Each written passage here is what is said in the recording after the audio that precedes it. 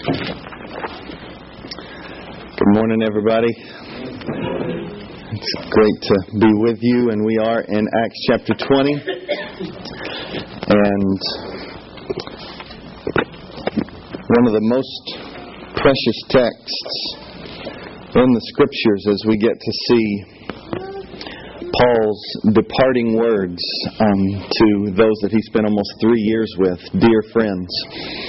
And so looking forward to diving into that with you.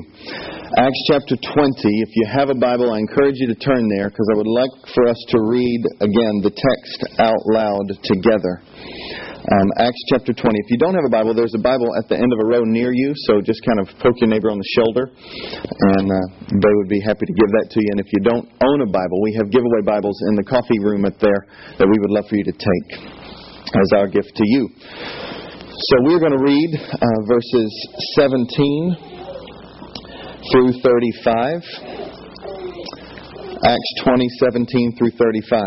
And so I will begin us, and you read out loud with me. Okay, you ready? Can you do this? Okay, I think you can. Even if you can't, give it a shot. Acts chapter 20. Now from Miletus he sent to Ephesus and called the elders of the church to come to him.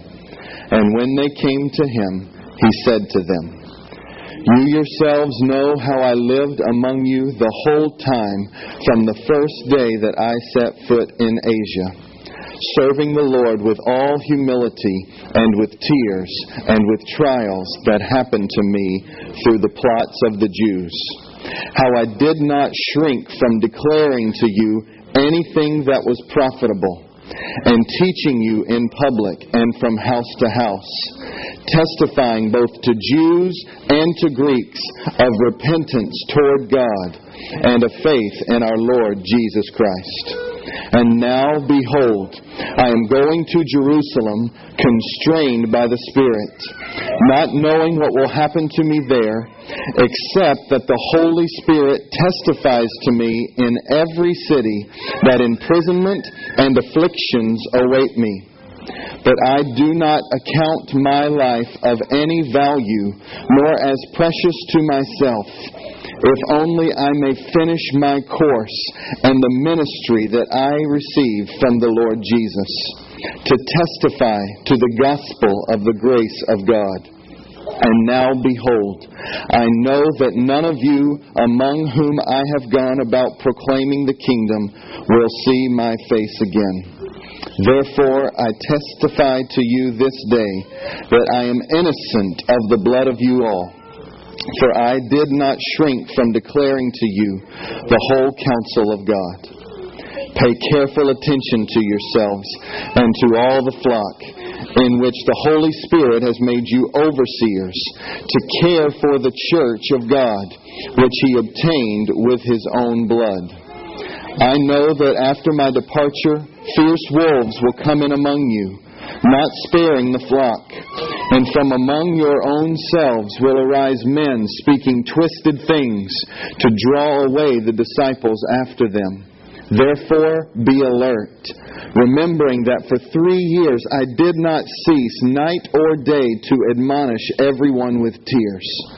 And now I commend you to God and to the word of His grace, which is able to build you up and to give you the inheritance among all those who are sanctified. I coveted no one's silver or gold or apparel. You yourselves know that these hands ministered to my necessities and to those who were with me. In all things I have shown you that by working hard in this way, we must help the weak and remember the words of the Lord Jesus, how He Himself said, "It is more blessed to give than receive." Let me pray for us. Father, we thank you that this is your holy word. And I ask that you would use it as you said you would, to be a lamp unto our feet and a light unto our path. And that, God, you would take it from merely transferring over and out of the mouth, but you would imprint it on the minds and deepen it in the heart that we might not sin against you. I ask, O God, that your word would grow in its preciousness, that in these very moments that you, by your Holy Spirit, would, through your word, revive our soul. You would make wise the simple. You would enlighten the eyes. You would rejoice our hearts. Lord, that you would help us to see your word as pure and true and satisfying. And, oh, Father, I pray that today, by your word, you would warn us and you would also show us the great reward of pursuing you with all of our lives. So, Father, may the words of my mouth and our mouths and the meditation of my heart and our hearts be pleasing in your sight, because you are our rock, our Redeemer, steadfast and sure. Lord, may you get all the praise and the glory. We pray this in Christ Jesus' precious name. Amen. Amen. I'm really glad to be with you. And last night I was a part of a wedding of one of our members, Kimberly Spence, now Kimberly Spence Jensen, married Lee, who will be kind of visiting us a little bit later. Not today, but like in the future, you know. Not like some special guest appearance. That's how I made it sound. Anyway, the wedding was a blast. It was, as weddings should be. It was a time to really focus in on God and this creation of marriage, and it was also a time just to celebrate Him and this couple. And so it was filled both with moments of tears and moments of partying and moments of feasting over great food. It was wonderful.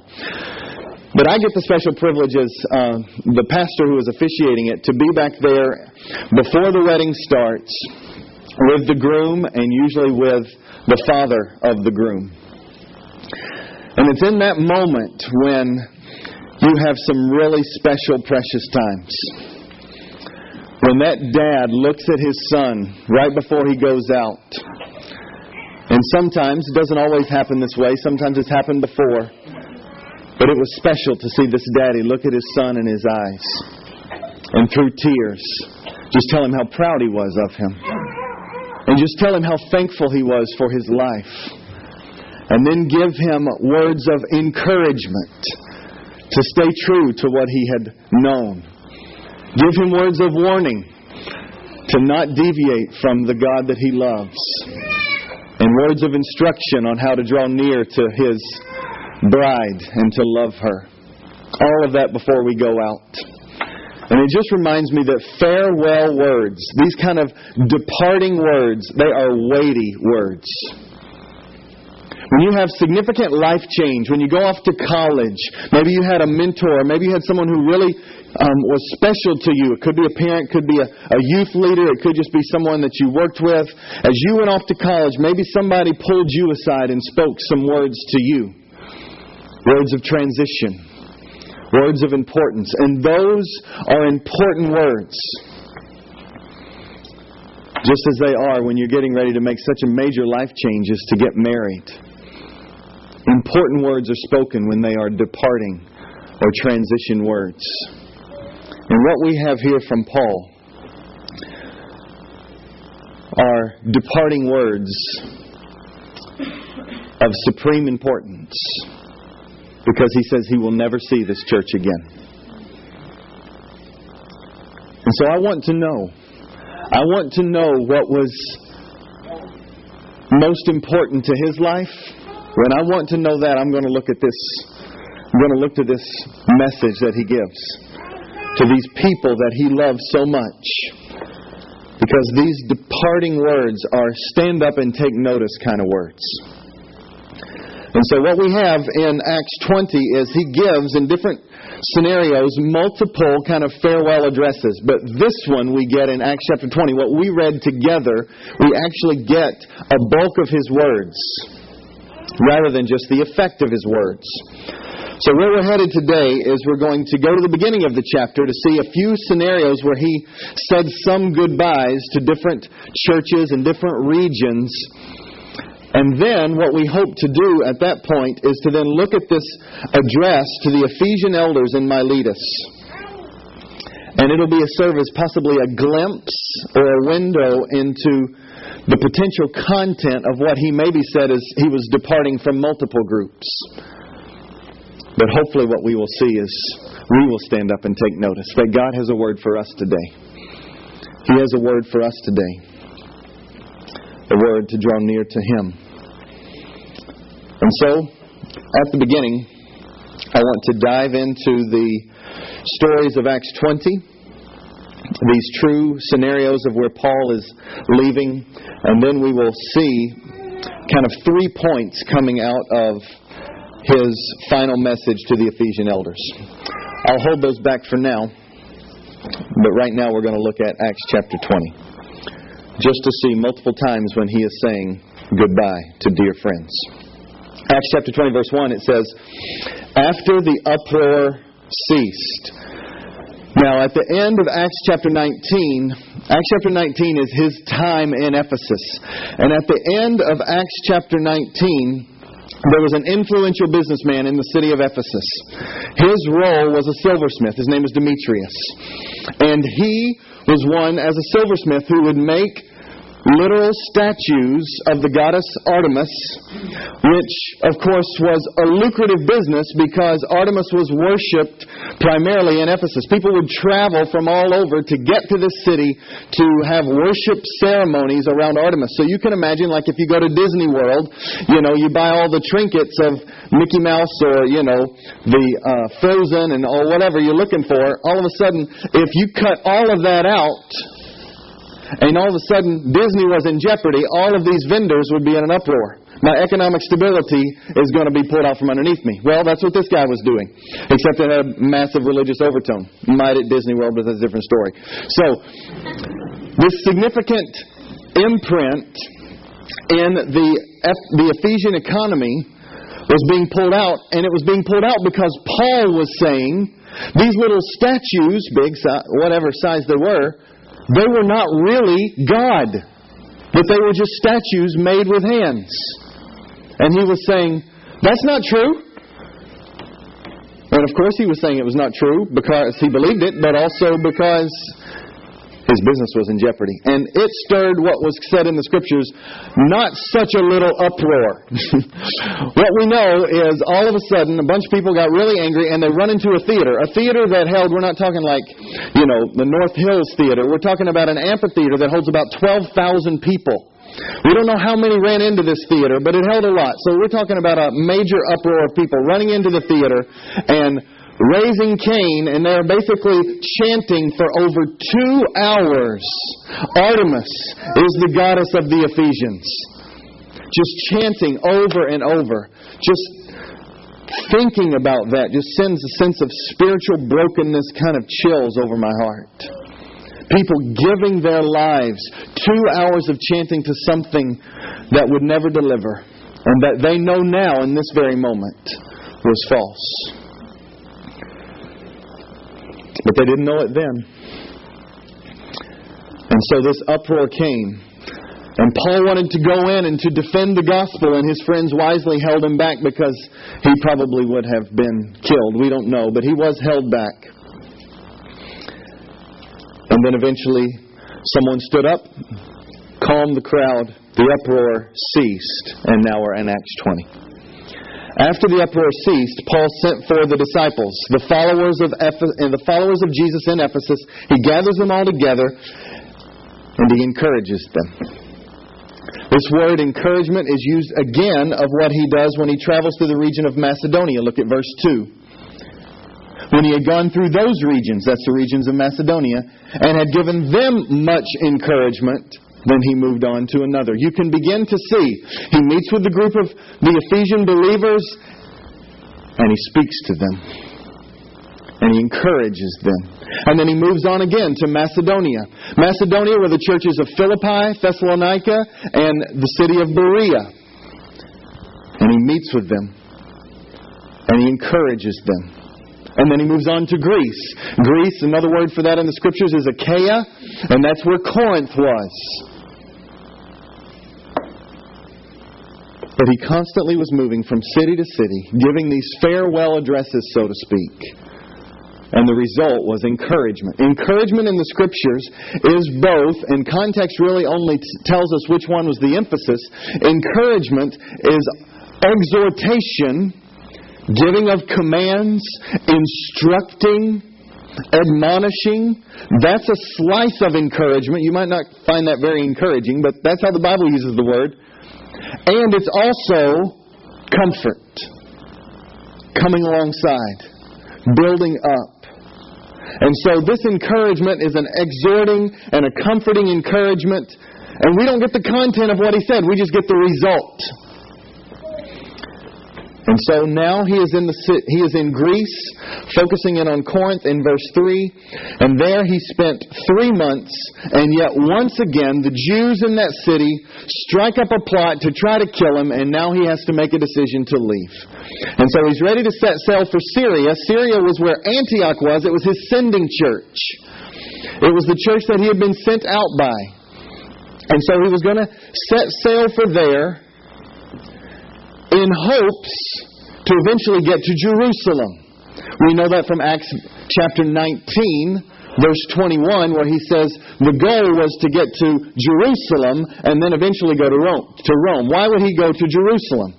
Well, it also explains while he was traveling to all these cities, he was not only saying goodbye, but he was making a collection of money for the poor believers in Jerusalem.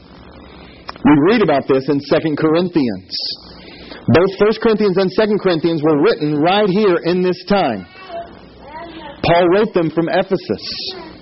And now he's going back through this region, which is kind of Turkey and around through Greece. It would be like, for you, Turkey and around through Greece. He travels around this area collecting money for the poor. And then he wants quickly to get back to Jerusalem by the day of Pentecost in hopes to get that money to them. Now here's interesting. Look at the text with me. But he decided to return through Macedonia. Why did he do that? Well, we have right after that a list of names. People from Berea, people from Thessalonica, people from Derbe, and those from the general region of Asia. And it gives this list of people. And then these people are sent ahead to Troas, which is just a little bit north of Ephesus. But Paul goes to Philippi. What in the world is happening? Well, Paul thought it wise, as we read in 2 Corinthians, to have a bunch of official representatives to join him. For 2 reasons. 1, for safety, to protect the money that he had collected. And 2, in order that he would be above board with the finances that he had. That he would be able to say, these are all the different representatives from these cities that have given money to be a blessing to you. And they have been with me through this journey to say, I have handled this money rightly. And to testify how much these churches love you and care for you. And so they went ahead to Troas. Paul made a final trip to Philippi to try to gather in some funds. And it even says in 2 Corinthians that Macedonia was a poor region, that even though they didn't have much, they stood out for their generosity. They not only gave what was asked, they gave above and beyond that in order to be a blessing to these poor brothers and sisters in Jerusalem. This is what we are stepping into when we're at the beginning of Acts 20. And so Paul, he leaves Philippi, and in 5 days, he finally gets to Troas, and he's there for 7 days. Now, a very interesting story happens while he's in Troas. Guy's a man named Eutychus. I've got this little kid's book. It's entitled Sleepy, Sleepy Eutychus. Eutychus. His name, Eutychus, it actually means lucky or fortunate. This is, I think, God humor. He's a happy God, okay? And what we have here is Eutychus being the highlight of the story. So Paul now gathers the believers, once again, another farewell address to the people in Troas. He gathers them there, and Luke is there recording it. And Paul, it says in verse 7, talked with them and intended to depart on the next day, and he prolonged his speech. That's what you give me a hard time for. Prolonging the sermon. He prolonged his conversation with these people that he loved dearly. But it lasted till midnight. And then it throws in some weird comment. I think it was weird until I found out kind of why it was there. Verse 8. There were many lamps in the upper room where they were gathered. So, thanks for the little detail. Why didn't you tell me about curtains or, the dirt floor or something? No, why the lamps? Because lamps burn, they give off smoke, and it probably explains why Eutychus was making a beeline for the window. Verse 9. Young man named Eutychus, Mr. Lucky himself, was sitting on the window, and he was so enthralled with what Paul said, he fell asleep. And Paul still talked longer. Staring at the sleepy guy, I'm going to keep plugging forward. You're laughing because you experienced this in your own life and in mine. And then he says, all of a sudden, Mr. Lucky falls asleep and falls out the window and plummets 3 stories to his death. Literally, he died. Now Paul... Verse 10, Paul went down, bent down, picked him up in his arms, and he says, don't be alarmed. Now that's a weird statement for looking at someone who is just dead, but then he says, for his life is in him. Paul was used miraculously by God to see this man raised from the dead. And now they go back up and they break bread together. This is normally the breaking of bread. It's shown in Acts 2. It's shown at the beginning of this passage. The breaking of bread is sitting down for a meal, but it's also observing what we will do after the sermon today, the Lord's Supper. A time of recalling Jesus' death and resurrection and our need for Him. And so now, I guarantee you they were not as sleepy. All of a sudden, they're up in this room, and Paul keeps going. And ironically and uniquely, we don't get the content of what he said. But what we do is we get the result. And it says, verse 12, and they took the youth away alive and were no little comforted, because they had experienced the power of God in a miraculous way, and they had been encouraged by Paul's words. And so now Paul begins to travel, and as he begins to travel, trying to make his way to Jerusalem, he finds his way to Miletus. He didn't want to stop in Ephesus because he had already stopped there. He didn't want to get bogged down. He wanted to take this offering and get it to Jerusalem by Pentecost, which is what it says in verse 16. And now we have what we read. Verse 17 and following is Paul's farewell words to the Ephesian elders. Farewell words to the Ephesian elders. And as we said at the beginning, farewell words, we should stand up and take notice. And I want you to think, how does God want to shape your life, my life, as we see how Paul was seeking to shape theirs?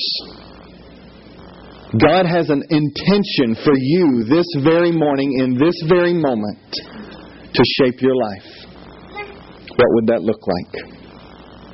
Well, we're going to see it in 3 quick points. That we see a Savior worth following, a warning worth heeding, and a generous word-built life worth living. Look at where Paul begins. And this probably is a little insight into what all of these different moments in Acts 20. They had maybe portions of these. They maybe had all of this. They maybe had a little bit more. But let's stand up and take notice of these final words. The Ephesian church was a church that Paul spent 3 years in. These are not just casual acquaintances. These are men that he labored alongside. These Ephesian elders, they're elders, which means they were tasked as the leaders of the church, which means he had especially spent more time with them, pouring into them, equipping them, so that when he was ready to leave, they could lead the church. So these were dear, dear friends. 3 years of their life spent together, laboring alongside one another. And how does Paul begin? He begins by stating his life as an example. But if you look at it closely, you begin to see how much he talks about God. And his life is only meant to be an example to the degree that he says, I have lived this life because I have a Savior who is worth following.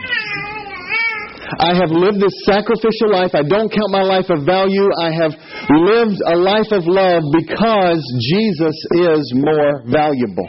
than anything else. And so let's look at it together. You yourselves know how I lived among you the whole time from the first day I set foot in Asia, serving the Lord with all humility. Please, please, please, when you hear the phrase serving the Lord, do not hear God is deficient and needs you to make up for that. What you should hear when we think about serving the Lord is that you are doing what God requires. You are living your life for Him. It's an expression of giving your life for the purposes of God. Not a declaration of a God who is needy and needs us to make up for His deficiency. And so when we serve the Lord, we serve Him with gladness. That's Psalm 100. Here Paul says He serves with humility, and I believe those are connected. A humble, loving person is going to be that one who serves with the most gladness of heart. What is this humility phrase? He is living for the purposes of God, not for praise, not for status, not for money, but for love. That's humility. Philippians 2:3 says, do nothing out of selfish ambition or vain conceit, but in humility consider others more significant than yourselves. That is love. That is humility. Not seeking praise or status or money, but those things weren't even here. It was self-forgetfulness. It was, how can I position my life in such a way that I get God to as many people as possible? It was a declaration of the beauty and importance of God. And it says that He did it with tears. I was listening to a sermon by Tim Keller, and he began to explain how some people have a misunderstanding regarding what happens when you come to faith in Jesus. Sometimes it's portrayed as your life will be happier, and I do believe it'll be happier, but I also believe, as he said, it'll be more tearful. Because what happens in the human heart when the hard heart is made a soft heart? There are more feelings there. More nerve endings exposed. More compassion for your neighbor. More brokenness over sin. A deeper depth of love because you understand a love being given to you like you've never understood. Paul lived his life as a life serving the Lord with gladness, serving the Lord with humility, but a life with tears. It says later on in the text that he admonished with tears. Just a brokenness, not a superiority, not get your act together, would you? You're getting on my nerves. A sense of, please, you're killing yourself. You're destroying your life and your family. Please, turn away from sin and turn to a God who is most beautiful. Friends, real change happens when God gets bigger, not when you get more commands. Real change happens when Jesus' value begins to leap off the page at you. And that is where Paul begins. He is as much not just about giving them some words as he is hopefully giving them a word of change. And change and the sustenance of this church will hinge upon how this church sees Jesus as worth pursuing. He is a Savior worth following. Look at what he says in verse 20. How I did not shrink. I didn't shrink from declaring to you anything that was profitable. I didn't hold back any truth. I gave it to you. And I taught you. I taught you in public. I even went from house to house. And I testified that this gospel is a gospel for all peoples. Not just Jews, not just Gentiles. It's a gospel for all peoples. And it's a good news that says anyone can be changed. But it comes through two things. It comes through repentance, that's turning your back on sin. And it comes from pursuing Jesus in faith. That's the gospel. It is the gospel of repentance and faith. Repentance towards God. Oh God, I have grieved you. I've sinned against you. And faith is, I need you to change me. I trust you with my life. This is the gospel message. And then he continues on in verse 22, and he says, "And now behold, I'm going to Jerusalem, and I'm constrained by the Spirit." This is a man who was just gripped by the Spirit of God, was sensitive to His leadings. And he didn't know fully what was going to happen, except that the Holy Spirit had revealed to him that there would be sure enough imprisonment and sure enough affliction. Would you go? Paul knew that that's what the calling of God had upon his life. How in the world would he go? How would he run his life headlong into a buzzsaw of attack and threats and opposition and mockery and eventual death? How would he do that? Verse 24 tells us how. He had a superior Savior. More than his life, Jesus was of most value. Verse 24 says, "I do not account my life of any value, nor as precious to myself, if only I may finish my course and the ministry that I receive from the Lord Jesus to testify to the gospel of the grace of God." Oh, that God would give us this kind of clinging to His purposes. That we are just so gripped by wanting to know Him and to please Him that our life, our possessions, our fame, our name would be a distant thought. And even more than that, of what He says, no value at all. Say that in a world that prizes self-esteem above everything else. You're not of any value. Jesus is of supreme value. You're able to say that and yet also say, in Christ, you're valuable to Him. But when it comes to living your life, He is trying to rip away your grip on insecurity. Rip away your grip on, I need affirmation. I just need money. I just need someone to tell me this or that. And He is saying, God has said it all. He has said how much He loves you. He has said how secure you are in Him. It's called the cross.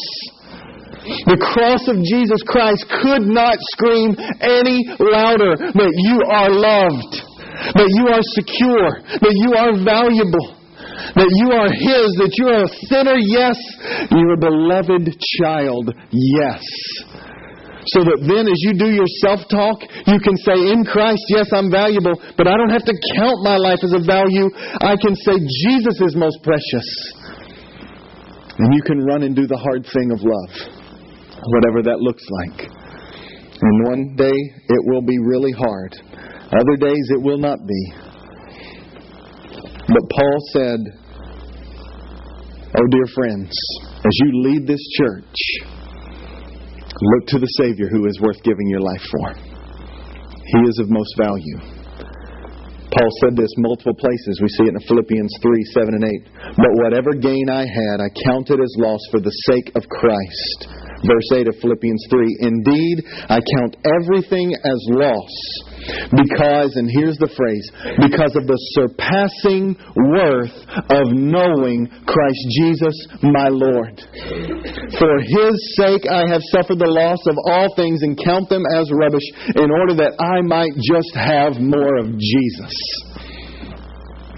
That God would use this day in our lives to grip the heart and to make knowing Jesus what is most important deep down in the depths.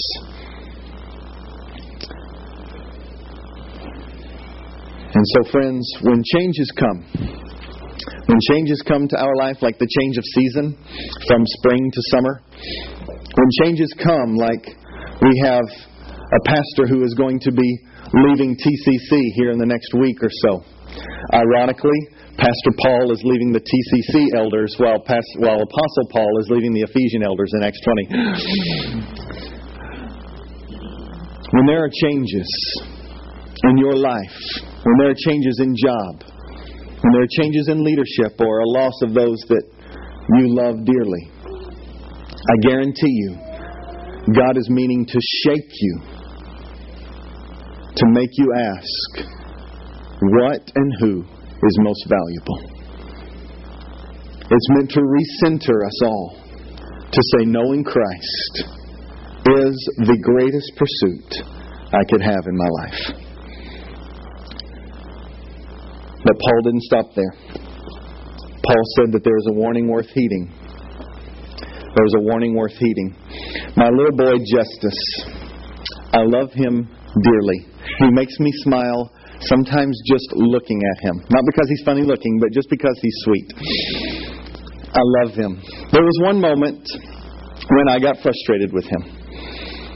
That's a kind word for being angry, you know. We kind of gloss it over with frustration. No, I was angry. Deep down, it was just a mild anger. It wasn't like yelling or anything. Here's what I saw. Justus, again, he has an issue with food. We do feed the boy, I promise you. But he was at the kitchen and he was just, Mercy said, "Can I have something to eat?" And he immediately, "Can I have something to eat?" And Elijah comes over and he was like, "Okay, what are we eating? What can I would love this on my burger or whatnot." And just like, "Can I have that on my burger?" It was just like he is a parrot, and he was just constantly asking everything that everybody else said in the room. He just wanted that. And finally, I said, "Son, stop eating food." That was not one of my more shining moments as a parent. I didn't mean that I didn't want him to eat food ever again. I was just like, stop being obsessed with this food. And the words didn't come out. You might have had some of those moments before. That is a warning not worth heeding. My son needs to eat. But when Paul had spent 3 years with these dear friends, and he looks at them and he says, "I will never see you again." And then he says, "Be on the alert, be careful and pay attention." That's a warning worth heeding. And this is what he does. This is what he does. He says, verse 26, "Therefore I testify to you this day that I am innocent of the blood of all of you," which means I have clearly told you the truth. I've told you the gospel, and now you must do something with it. Friends, many times when God takes leaders away or spiritual mentors away in your life, it is so that there would be greater ownership in your heart. And this is exactly what is happening here. He is saying, I have given you everything that you need for life and godliness. I have pointed you to the word of grace. But I'm going to go. And I'm innocent of your blood. You're responsible to take what has been given to you and use it wisely. And so then we begin to hear these declarations of ownership. And I believe this is for every single person in this church. That when we have transition into the summer. We have transition into this community. We have transitions and Pastor Paul is leaving. It is a declaration to every single person of this family to say, what am I going to do with the gospel that God has given me? What am I going to do with it? How am I going to serve? How am I going to grow in deeper in knowledge of God? How am I going to love? And Paul begins to say, I did not shrink from declaring to you the whole counsel of God. He shared with them the whole of the Scriptures. Verse 28, he now gives this command to the Ephesian elders. And he says, pay careful attention. Pay careful attention. Warning, heed this. Pay careful attention. Pay careful attention to yourself and also to all of the flock of God, the sheep of God. And who are they? It's the one that Jesus died for. It says, which He obtained with His own blood. It's the church. The pastors of the church, their first way of shepherding the church is personal holiness. Look at your own heart. Look at your own heart. Draw near to God. Because pastors will be held accountable to a greater degree for the souls of those under their care. And so please, church, please pray for your pastors. Pray for them. They're not better than you. They're in this with you. But they need your support in prayer. Because only God is going to be the one that can give encouragement that is deep and lasting, and joy that is deep and lasting, and purity, and discipline, and an eagerness for the Scriptures, and a love for people, and a hunger to get the gospel to the lost. Only God can work that. But in the church, it's not only the pastors who pastor. Every single person in the church is meant to shepherd and care for the church. And so this is just a microcosm of look at your own heart, and pastors, care for the flock of God. Because an attack is coming. And this is not just for them. It is for now. Fierce wolves. And I'm not talking about animals. You will not know them when they come in. They will not have fangs, and they will not have an unusual amount of hair. This attack is a spiritual attack that comes because the devil masquerades like an angel of light. He comes in as a deceiver. But false teaching will be a threat to our souls. Diminishing of the glory of God will be a threat to our hearts. A callousness towards sin.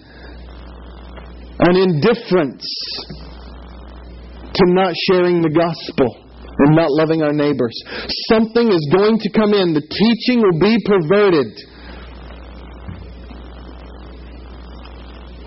And He says, it won't spare the flock.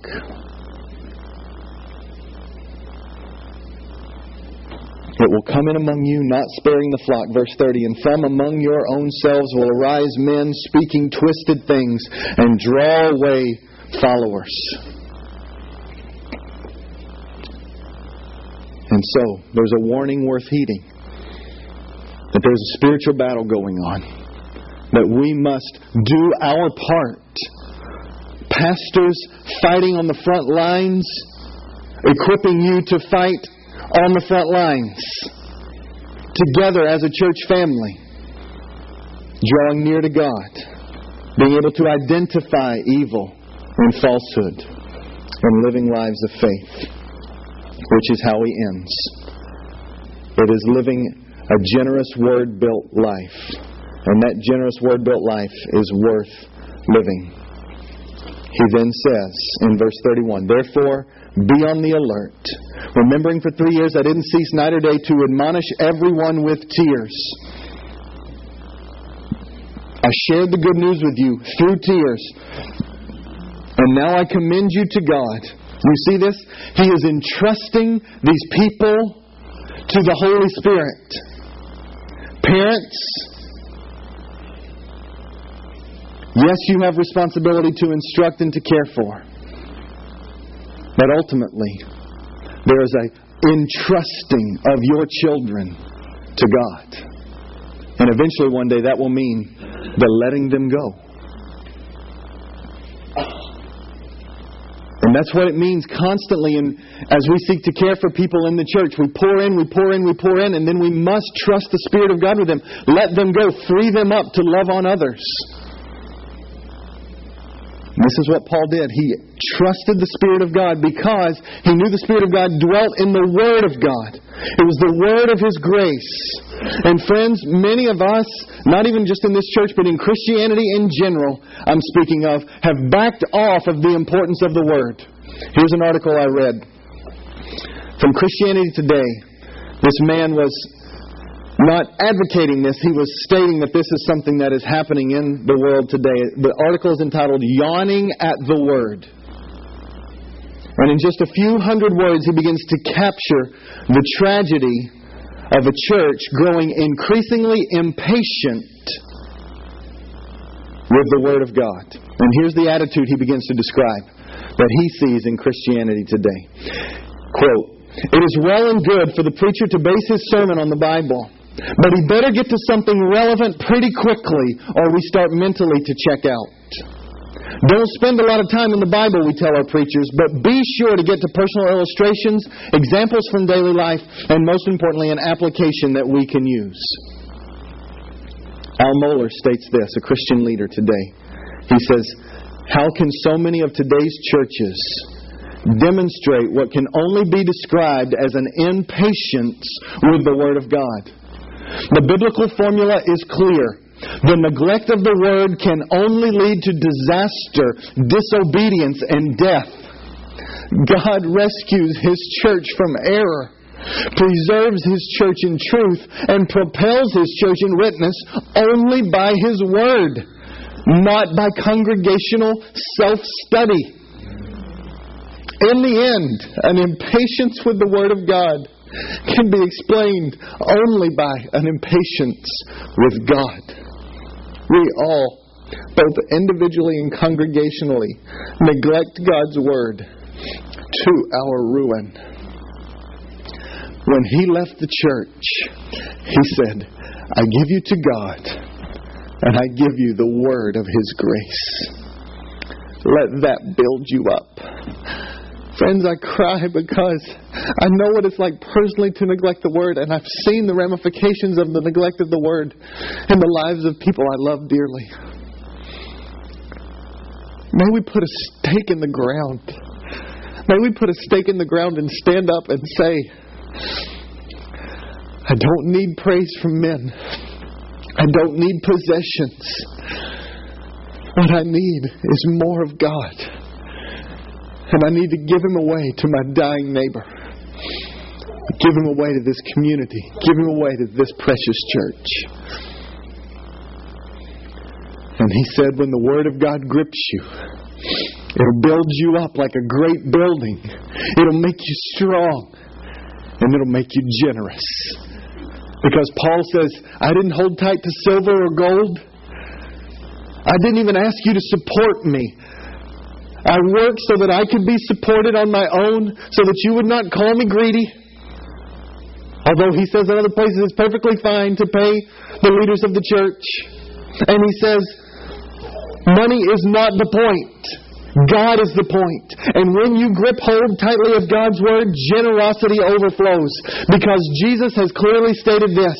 It is a happier, more fulfilling, blessed thing to give away your things than to receive.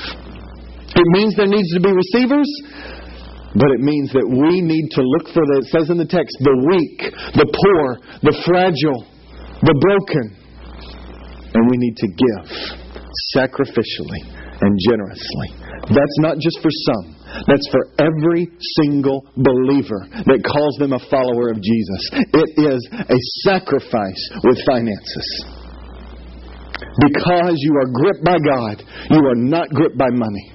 And you see people in their need, and you support this church, and you support the work of the hurting in your community. It's sacrifice. But I promise you, there's a Savior worth following. And this is a warning worth heeding. And a generous Word-built life is worth living. Let's pray. Father, I need you. And so do these dear friends. We need you as a church family. And this season of change, this losing of a dear pastor and Paul, it's also a sending out. As he is being called to something, we are being called to something. We are being called to Jesus and being called to look at our lives and pay careful attention to our hearts and to take ownership. This is not just an event. This is not just a club. This is a people living and breathing. It's a community. It's a family that you desire to use in a powerful way by the power of the gospel and your word to love this city and beyond. And so, oh God, I pray, knit us together. Strengthen us as leaders. Equip us, I pray. Encourage us. May we not yawn at the Word, but be built up by it. Oh, Father, thank you for loving us today. May we trust in you and find you as the loving and precious God that you are. Thank you for loving us today. In Jesus' name, amen.